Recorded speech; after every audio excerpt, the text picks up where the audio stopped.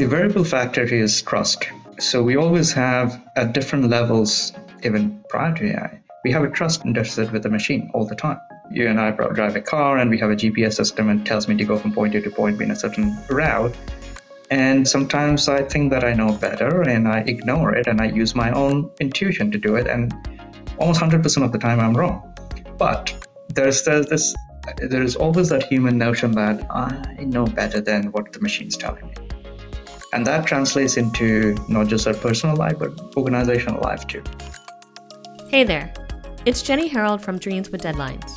And I'm thrilled to introduce a new idea into our podcast series, The Future of. In each episode, we'll dive into the fascinating world of tomorrow, exploring what lies ahead with leading experts from various fields. In this episode, I'm joined by AI expert Gary Bhattacharjee. We discuss the future of data and AI. We embark on an exhilarating journey into the world of generative AI and the evolving relationship between humans and machines. Gary provides invaluable insights into the cutting-edge applications of generative AI and how it is reshaping economies of scale. Here are a few things we talked about. Embracing AutoGPT's revolutionary potential, navigating pitfalls, and how the wisdom economy's reliance on educators are key in unlocking the transformative power of generative AI. We'll wrap up with some quick-fire questions to gain further insights into Gary's perspectives.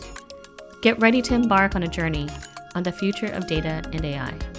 Let's jump in. Really excited today because I have Gary Bhattacharjee on the show with me. He has a diverse set of skills and experiences in the fields of technology and business. He's the VP for AI and data strategy at Infosys, correct? And is responsible for overseeing the development and implementation of AI and data-related projects and initiatives and providing strategic guidance on how these technologies can be leveraged to drive business outcomes. As a forward thinker with so many years of experience, it's clear that Gary has a strong track record and continues to innovate and drive progress in his field. So thanks for being on the show today, Gary. It's great to have you. Thank you for having me, Jenny. It's a pleasure to talk to you. Seen some of the podcasts. This is really future-thinking, thought-provoking, and I'm honored to be in your podcast. All right. So you have said before, we're just going to hop right in, that digitization is now a fundamental business strategy and a necessary innovation, and that touchless business is more than a boardroom buzzword and now more of a survival reality. For those who are not familiar with this because they're not in boardrooms, what is touchless business, and why do you say that it is a survival reality for today? Digitization of businesses had started probably almost a decade ago, and it was a slow progress. And organizations were reticent to go to the cloud, to be more digitized, to change the way they do things. And then COVID happened. And the people were forced into a corner to get to their customers, get to their employees in a way that is virtual. And that has moved the ball for a couple of years dramatically in the direction of virtual conversations and communications. That translates both into the way people do business, whether it's in the boardroom or whether it's an organization or how an organization reaches out to its customers. So a touchless business has been thrust upon us. And people who haven't, or the organizations that haven't gotten onto the bandwagon to digitize all their offerings, go to the market in a virtual way, reach their customers in a virtual way, create the future of work with employees logging in from remote, are having problems. So the future that's what is touchless business is. That makes sense. So obviously you're in the space of data, AI. When you're looking at this from a business perspective, and we're talking about the total addressable market, what are we talking about here in terms of the TAM? There are various projections on how this market is expanding, and there are some numbers we're looking at, a CAGR of 35%, 40% growth on AI market, which is gigantic. That's gigantic. People are rediscovering AI and how it can drive business. I think in one of the estimates, it's about $17 billion market in a couple of years. And this is just AI. But there is all these substantive businesses behind AI, like AI vision, AI generative AI, which is now just forming out, AI governance. Even the cloud market itself is at a very high CAGR rate, where all the people are putting more and more of their data and applications on the cloud.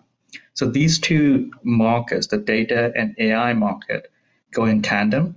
And it also goes in tandem with people moving their data assets as well as their application assets onto the cloud. Let's talk about this then, because you have mentioned before that data and math is transforming from being a loss-leading asset to a revenue-driving asset in today's digital economy. What do you mean by this? Like, why do you think this is true? Data is a very important corporate asset, and corporations had realized that it was an important asset probably a couple of decades ago. Data has always been the organizational exhaust, right? You run the app and some data gets produced and some data guys go out and manage that data. So it's always been that bit, but probably a couple of decades ago when data warehousing and BI and all that thing came into being, people realized that if they can go mine the data, look into the data, find hidden gems from that data, they can actually create competitive advantage on the data, which was great. Organizations that jumped onto that bandwagon did do pretty well.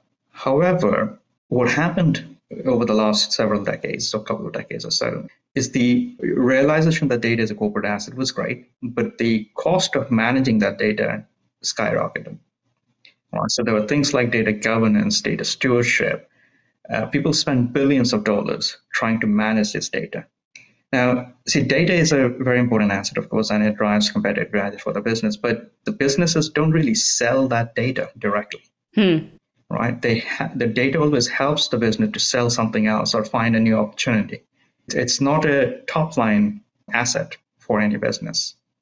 Hence, it's a loss leader, right? So it certainly gives them an advantage, but it doesn't sell by itself.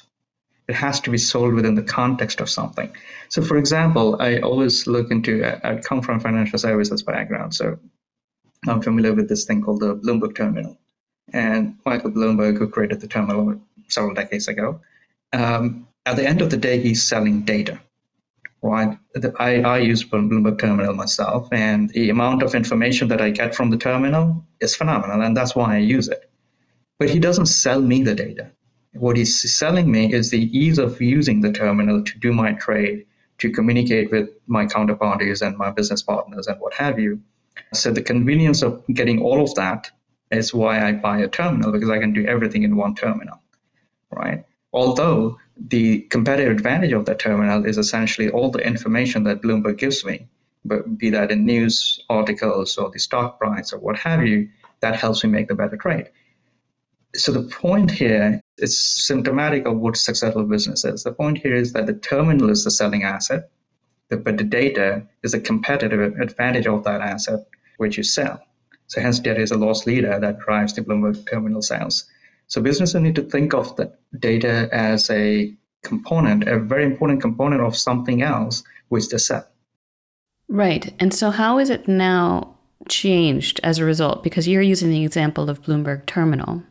We know recently Bloomberg had revealed, and this is your area of expertise, the component of AI. So now there's this ChatGPT, if you will, kind of equivalent, generative AI married up with the terminal.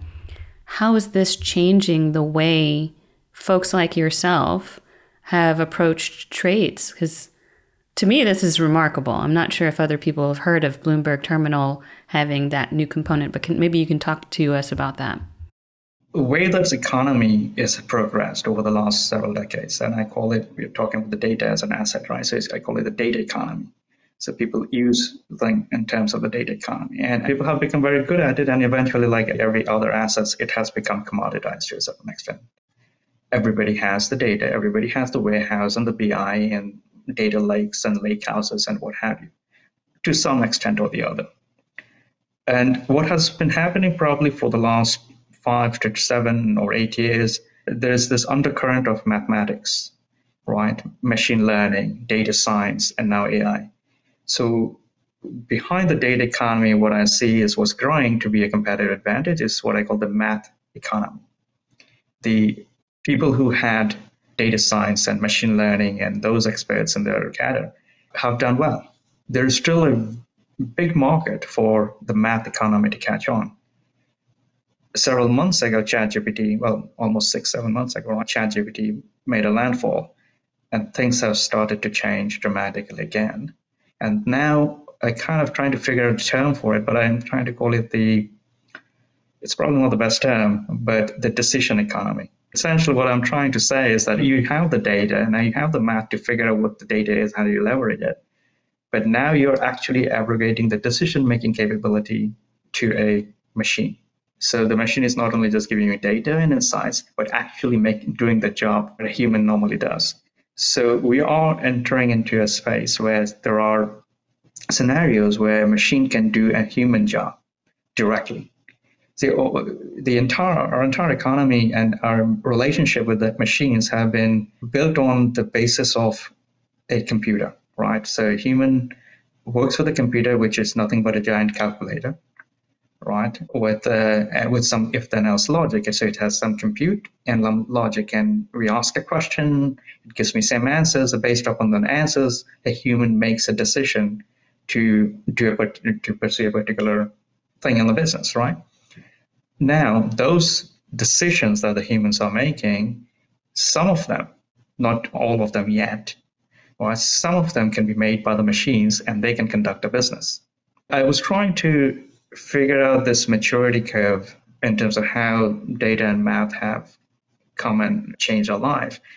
In my head, there are like 3 steps. The data and processes first started what I call the automation, which means that we do a particular business process with several steps, and now we automate it. We optimize those processes, and then we make a machine, give the machine some if-then-else logic, and it does that job based upon rules, and then a human doesn't have to be involved in some of the mundane tasks, some of the repetitive mundane tasks. A machine would be robotic process automation. And makes sense, right? Because we're accelerating that. So robotic process automation, bots, predictive analytics, that sort of thing. Yeah, makes sense.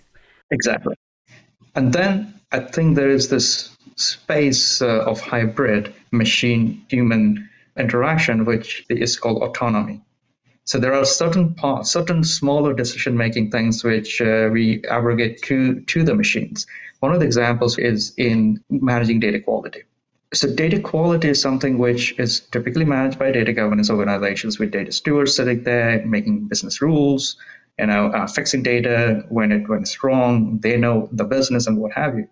Now with machine learning, you can take away a lot of those tasks to the math itself, right? So the machine can understand the patterns of the data, automatically fix the data without a human intervention, right?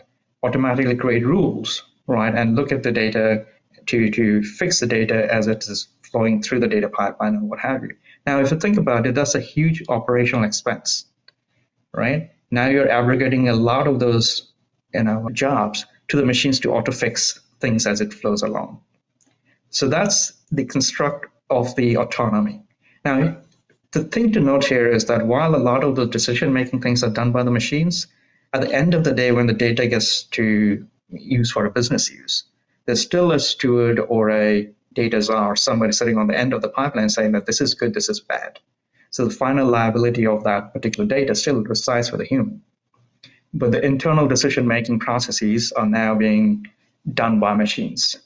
So that's the second or the current level of interaction, what I call autonomy, right? So AI went from a classic AI, which is automation, RPA, and what have you, to autonomous engineering and autonomous operation. Like explainable AI, or maybe for people who are more familiar with it, if you have a car, like autopilot, for example, could be an example of what you're doing in a car. We're there, and we see that out on the streets, for example, and in our businesses, for sure. Okay. Absolutely, and you bring up a good point about a self-driving car, right? So if you look at the Teslas that are out there, which is everywhere nowadays, you have these, what we call level 2 autonomy. So the car is driving itself, it's slowing down, speeding up based on the car in front of it. It knows where the lanes are, so it stays within the lane. But it changes lanes when it needs to actually make it. There's some rules there saying that if the car is in front of you going slow, go to the left. So all of that stuff is there, right? However, there is still a human driver sitting behind the wheel who is responsible for every single thing, right? Yeah, we're not quite Minority Report level here yet. Right. Not yet. We'll get That's very scary when we get there, though. That's the autonomy, right? I think where we are going to with ChatGPT and large language models or generative AI at the new Pandora's box that has opened up is what I call the age of alliance. All right, so you go from autonomy to alliance, where now you're actually aggregating an entire business function, right? Not just little things, but the entire business functions to a machine counterpart. You asked me about Bloomberg trades and what have you, right? So I often wonder, at one point in time, I was managing a trading desk. We had several traders, and the thing what traders do, they scan the market, put out a price, make a market, talk to their counterparties to see what's going on. The day in the life of a trader, right? Now, if you think about it, a lot of that stuff can actually be done by a machine. Almost like, it's probably like a Pareto rule, right? 80% of the time by a trader is spent on communicating through, in a Bloomberg, there's called Bloomies or Bloomberg messaging, right? Where you communicate with other people to see what's going on, what kind of inventory the other person has, what kind of mark-to-market pricing you do. And these are all specific communications and conversations that go back and forth. And then based upon that, you look into analyze the market, analyze the news, talk to your friends, place a trade, and make a market. Now, that communication bit is very bespoke, right? It's between two traders. But today, you can have those communications without a trader, right? You can have a conversation but between two different parties on a trade and make that trade, perhaps. Right? Obviously, regulatory challenges and what have you. But you can imagine a way where you are abrogating quite a lot of that activity to a machine and treating the machine just as your partner. And at some point in time, I can envision that out of the 20 folks that were in the trading teams, at least half of them or some of them would be a machine, right? Doing a particular trade, managing a particular asset class or a market or a client directly without human intervention. So that's what is probably the next frontier where we have to think about it, and we think about this notion of alliance. The alliance, just out of curiosity. So I had imagined a worldview where at some point human beings would be managing other human beings and bots. Do you think that there is a future where bots are managing humans? Because I think you have a very interesting perspective on the outlook of AI. You mentioned briefly there. It's a little scary. What are your thoughts on what this alliance will entail? Probably a little far-fetched to think that the boss will go out of hand and AI is going to come and rule the world at this particular point in time. There are still researches going on in terms of, are there real intelligence that's coming out of AI, or is this amplified human intelligence? So we get fascinated by LLMs or large language models and generative AI that we see at the moment, and it's amazing that they can crack a bar exam or LSAT and what have you. But there is a science behind it, and it is understandable and it's explainable. It is, yes, looking at trillions of tokens, got trained in trillions of tokens, and as creating one token after the other, which makes sense. And we as human, when I ask a question to ChatGPT, we get an answer and we feel that answer is right. There's an experiment which was done 50 plus years ago, I think probably 40, 50 years ago. And this is a construct called ELIZA effect. Right, in the 1960s, this just ChatGPT kind of construct was created in a very rule-based way. And computer scientists created this program where you ask us some question and the machine would give you a canned answer. What is the meaning of life? There's a correct answer to it. So there is a whole set of thing which was created, and machine will give you a correct answer. Now, the experiment was that when a human was interacting with the machine, knows that it's interacting with the machine. But after several conversations, when the machine was going back and forth, the humans thought that the machine was a human.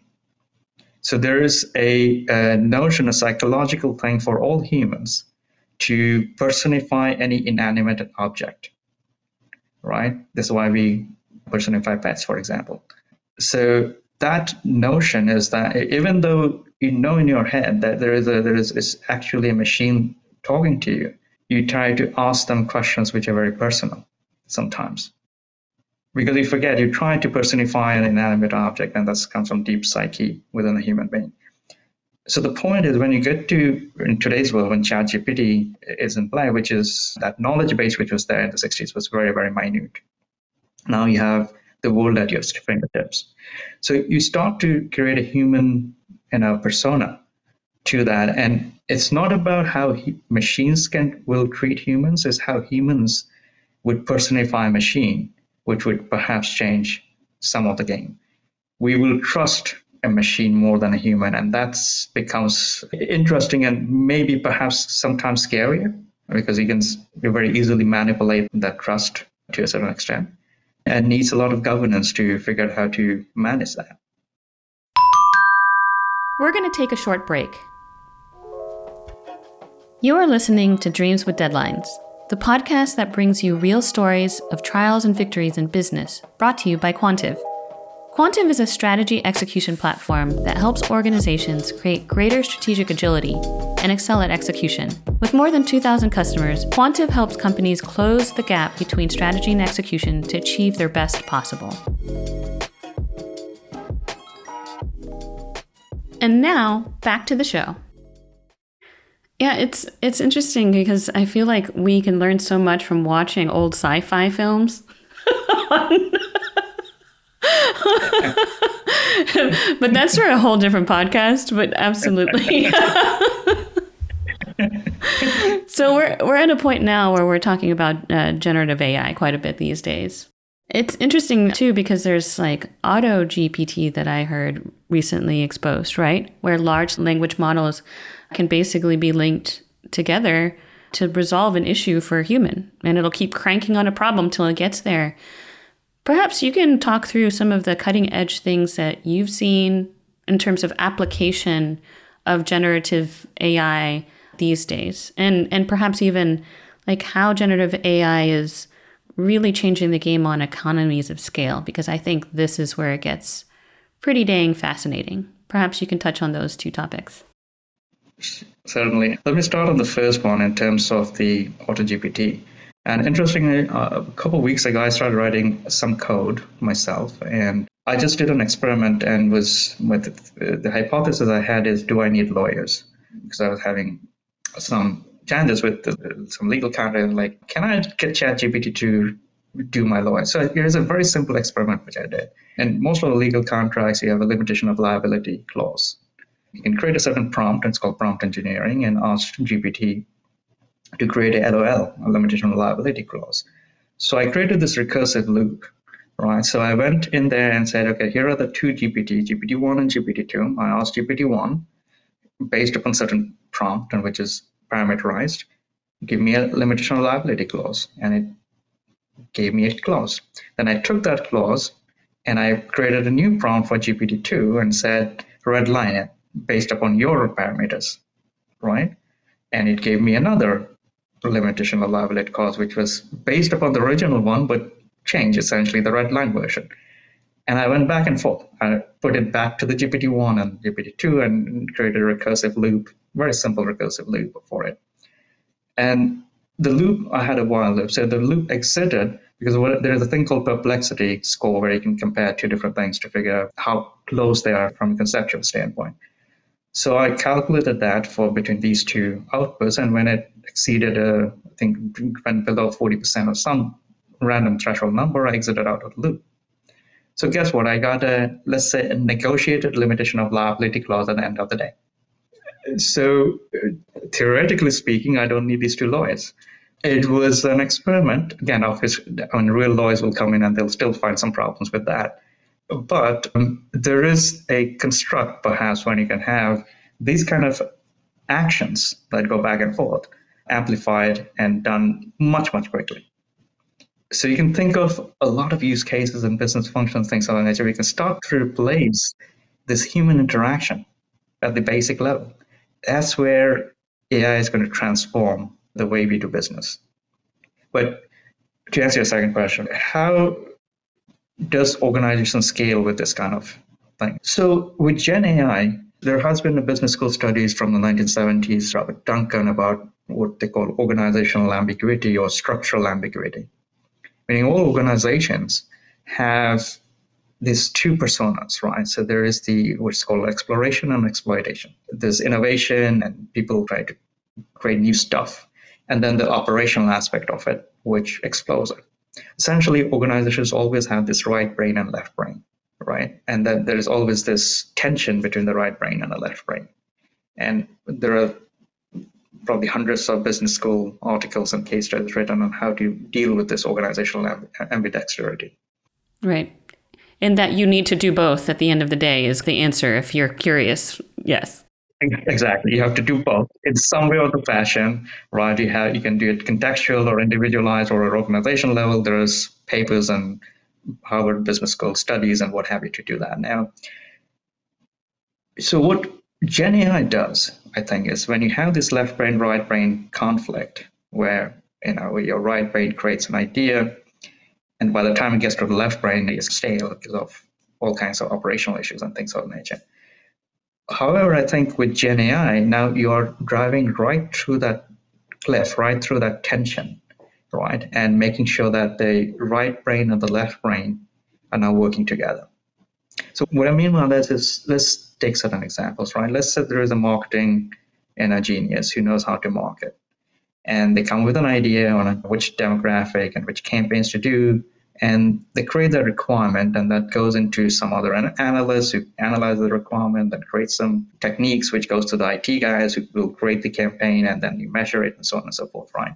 However, if the person who has created the idea can give it straight to the IT guy, can create the first draft, what we call first draft of the production system by working with the ChatGPT, what you're giving to the technology people is almost a fully formed product, which is a reflection of your idea, which is already there, and all the technology folks has to do is to scale it and make sure that they're conforming to the technology standards, right? So you can think of a lot of scenarios like this, right, where the right brain takes leadership and implements their ideas and thought process without going through these internal processes and techniques where most of these ideas get lost, right? Or people call it the organizational antibodies, devour all these ideas by the time it gets implemented. Or, right, there's all these terms. Or organizational headwinds, whatever you want to call it. But these things that keep you from being able to produce whatever it is that is in support of that idea, for sure. So that's structural ambidexterity, which is inherent in all this organization. With the Gen AI platform, you break that barrier. And when you break that barrier, it just unleashes and amplifies innovation and accelerates innovations and creates new market, creates new business ideas, and changes the world. Right? So that's what I get excited with Gen AI is how can you take that and disrupt a business model, disrupt the industry, fracture and fragment what we have come to known as the best practices and what have you. So that's how we can amplify it. I guess if we were to add to that thought, beyond that, or instead of saying but, I'm going to say and, we're giving it to everyone. Yes. So there was a term that was popularized several years ago called citizen data scientists, right? So everybody is a data scientist. You give the tools to them. You take that one step further, right? So let's look at going back to marketing again, right? The campaigns. So people create art, brands and things which goes out and creates ad campaigns. So there are hundreds of artists who are really creative and creating those art. But today, you can certainly create some of them without the artists themselves. There was a 60-minute special that Sundar Pichai from Google's CEO, and he did it, I think last week, where part of the segment he was talking about text to image and text to video, and they were showing some demonstrations on how they created pink caps in New York City and in a flying dog and what have you, right? All by writing some text, and the AI behind it would do that. Now, it looked a little hokey, yes, it wasn't there yet, but the power of doing that now is amazing. So what happens to this artist who is sitting there and creating creative art? Their livelihood might get challenged. There's another way to look at it, right? Another way to look at it is what an artist produces at the end of the day is innovative and creative and soulful. When they create hundreds of copies of it, try to create a community where they can sell their art, that becomes repetitive to a certain extent. What generative AI can perhaps do is not destroy the core creativity of the artist, but just amplify it. And it will allow the artist not only to create art and sell it to the community they know, now they can amplify and sell it throughout the world. And because they can create art at scale, but they will not lose their creativity because they're just teaching the generative AI model to build the art in the way they want it to. And they can instruct it based upon text. Right. So these things, if you think about it, it's on the one hand, it might challenge the way you do things. On the other hand, if you really leverage it, it will amplify good art or good innovation. You make it seem like everything is going to be not Pollyanna-ish, I don't think. I don't think you're trying to claim that. Maybe we can talk about some pitfalls here. Let's talk about where generative or Gen AI becomes tricky. Where are those restrictions? What should we be aware of pitfall-wise and why? Maybe we can start with the first one. How does generative AI get tricky? So it's easy to see the glass half empty. We can always think of Terminator coming back to kill us. Start there. But, so yes, there are things that need to be thought about, and there's a lot of things. So one of the things with AI is you have to train an AI. You have to train an AI model, right? Whether it's new, and then whatever gets trained in, it would then amplify it and create new content, new ideas, and new art, and new everything, right? So the training is very important, and governing what's coming out of the AI models and all of that becomes important.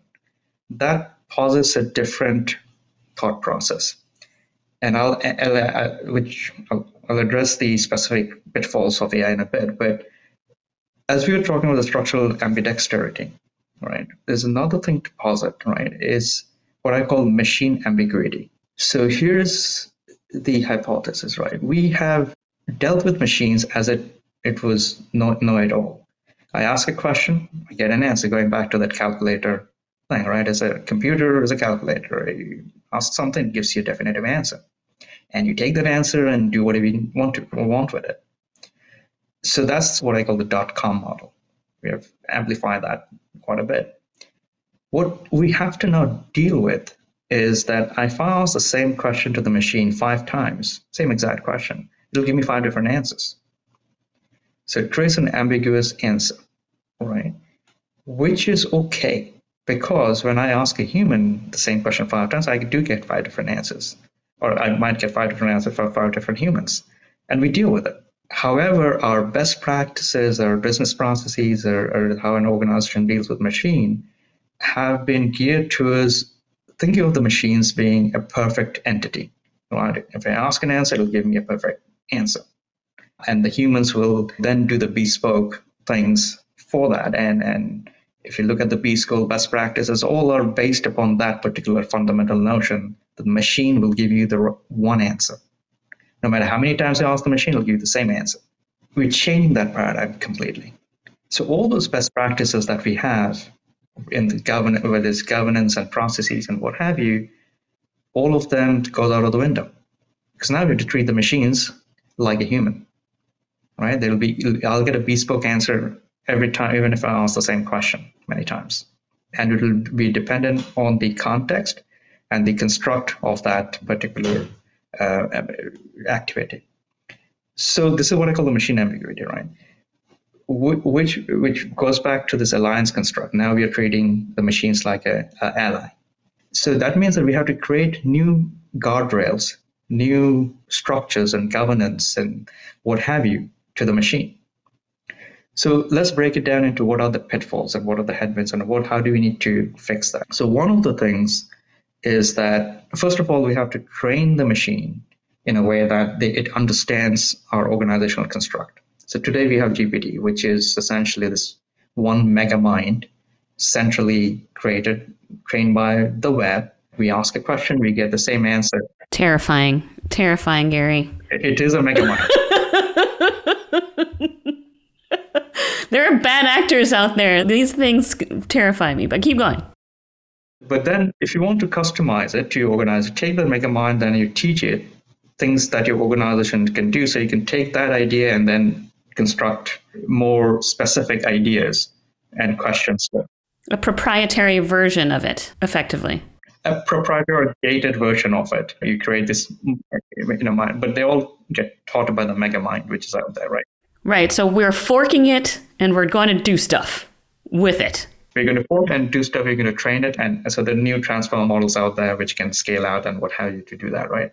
Right. But one of the other things is, which has also started, as you probably know, is try to figure out what's human generated and what's AI generated. So how do you identify fake and what have you? So that's one of the pitfalls, to figure out what has been generated by a machine and what has been generated by a human. Watermarking? No, just kidding. Maybe. I don't know.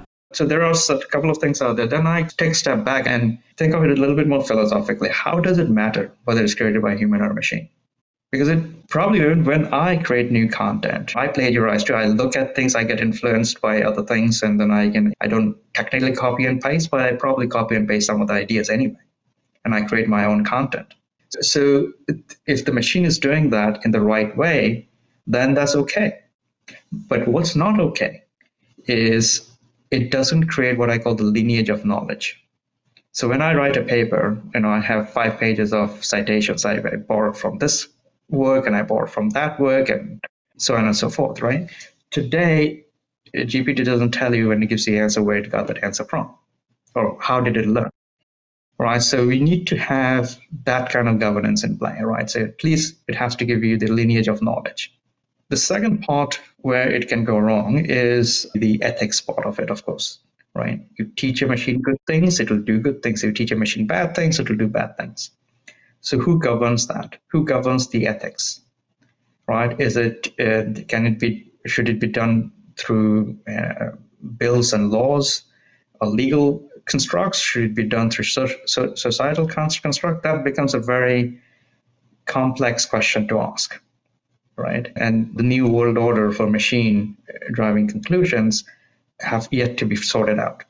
But that certainly is a debatable thing. What is ethics and where does it originate from? Does it originate from society, government, religion, what have you, right? So how do you codify it? How do you do that? So that's a challenge. So unless we figure that one out in a more constructive way, we won't be able to control some of the good stuff or the bad stuff of the machine. And then you also, so while we have this tool in a way, it's probably not the right analogy, but it's like nuclear technology in a way.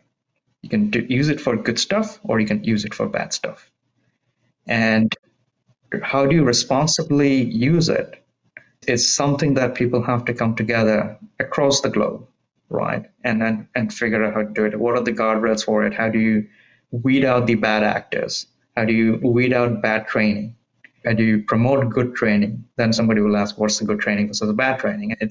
There are debates that need to get asked and some world order for AI needs to be sorted out. You spoke about science fiction, so Asimov's 3 rules of robotics or 4 rules of robotics. Eventually, those kind of commandments have to be sorted out, right? He started it, but now it's real. Now some of those commandments and Bill of Rights, essentially, need to be sorted out to figure out what are the guardrails where these things can thrive. I think it's totally possible, though. The 2 things that give me hope is the fact that we have Wikipedia, that's something that is effectively crowdsourced, and the standards for the internet, which if you're saying a computer is just a glorified calculator, I would say that the internet is a glorified copy machine. But we've developed standards. But the question is, who gets to create them? Who is that body? And to what extent are we going to create the rule set? How often should they get updated?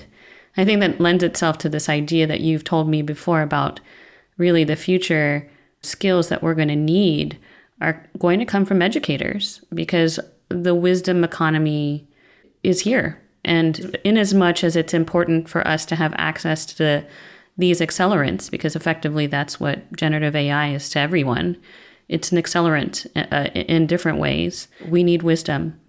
Maybe you can talk about that for a moment, because I know we're straying into the things to watch out for in terms of pitfalls, but can you share a bit about this idea, this notion you have of the wisdom economy and how important it is for us to pay attention to this idea of wisdom and its incorporation as we're starting to get into a territory where explainable AI is probably going to go away. We're not going to actually understand how AI got to a certain result or an answer. So the notion that I was talking about before earlier in the podcast about the data economy and the math economy and the decision economy, right? As we go through those journeys, all of them will get commoditized. All data is already commoditized. Math is commoditized. Anybody can do a very simple math, very complex math in a very simple way. Decisions will get commoditized with the autonomous economy and what have you. So the thing that makes an organization better than another organization, a company better than another company, is the tribal knowledge, is the knowledge that the employees have and the reason they are better than the other set of employees. So these things, to give it the right answer, whether it's this mega mind called the GPT, or whether it's the smaller minds in organizations with transformer models, somebody's got to teach these machines the way of life, the way of business, right? So these are fundamental teachings which we all learned in school, middle school, high school, and what have you. In fact, I shall probably use stuff I learned in mid school and high school. Most of my education came from there, but they're fundamental. We as we grow up in life, we just amplify our K to 12 education, and then we amplify and go deeper and deeper into it. But those foundational educational patterns will need to get taught to the machine. So today, for example, if you take the GPT model, it got trained and by trillion tokens out of the web. And there was some notion of reinforcement learning to make sure that it learns the right stuff and not the wrong stuff. But it's very, very low.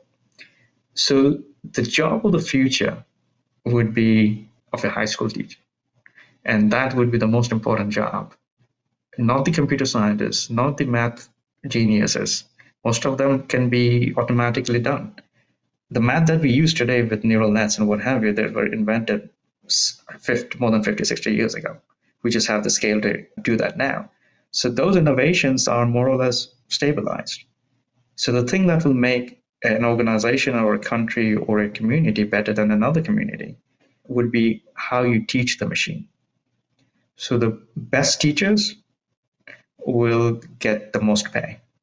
So what I envision down the road is the educators are the most valuable asset that we have in humanity, to be honest. And if we can use that valuable asset to teach the machines, which will amplify business and our lifestyle as we go along, we'll be in a good place. I sure do hope you're right. So how then, and maybe we'll end here and then we'll roll into the quickfire questions. How do you build a strong alliance between humans and machines? Having gone now with this arc of AI from making things autonomous to where we are headed, which is alliances between man and machine and arguably these LLMs and so on. The variable factor here is trust, right? So we always have at different levels, and even today without even AI, right? Even prior to AI, we have a trust deficit with the machine all the time. You and I drive a car and we have a GPS system and tells me to go from point A to point B in a certain route. And sometimes I think that I know better and I ignore it and I use my own intuition to do it. And almost 100% of the time I'm wrong. But there's always that human notion that I know better than what the machine's telling me. And that translates into not just our personal life, but organizational life too.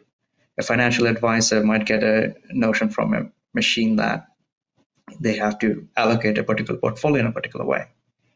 But the financial advisor with 40 years of experience might think that the machine is wrong and they would do it the way they know how to do it, and sometimes they get it wrong. So these are just countless of examples when human to machine trust is not translated.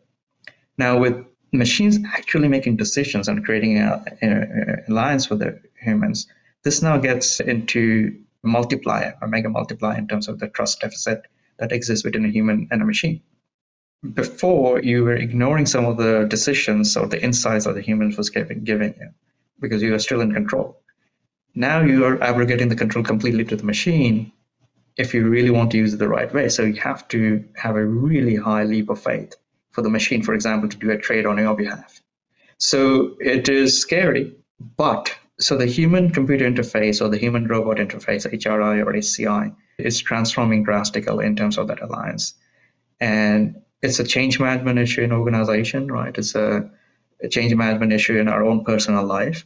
I drive an autonomous vehicle at the moment, and it took me a couple of years to go on to what they call the FSD or full self-driving mode. Leave my hands, leave my foot off the gas, and let the car speed up and drive and change directions, recognize traffic lights, and don't kill anybody. Let it go. But for the most part, it did the right thing. Was I scared? Absolutely. I probably had more stress trying to get the car drive me from point A to point B than actually driving it myself. But eventually those friction between human and machine will become normal.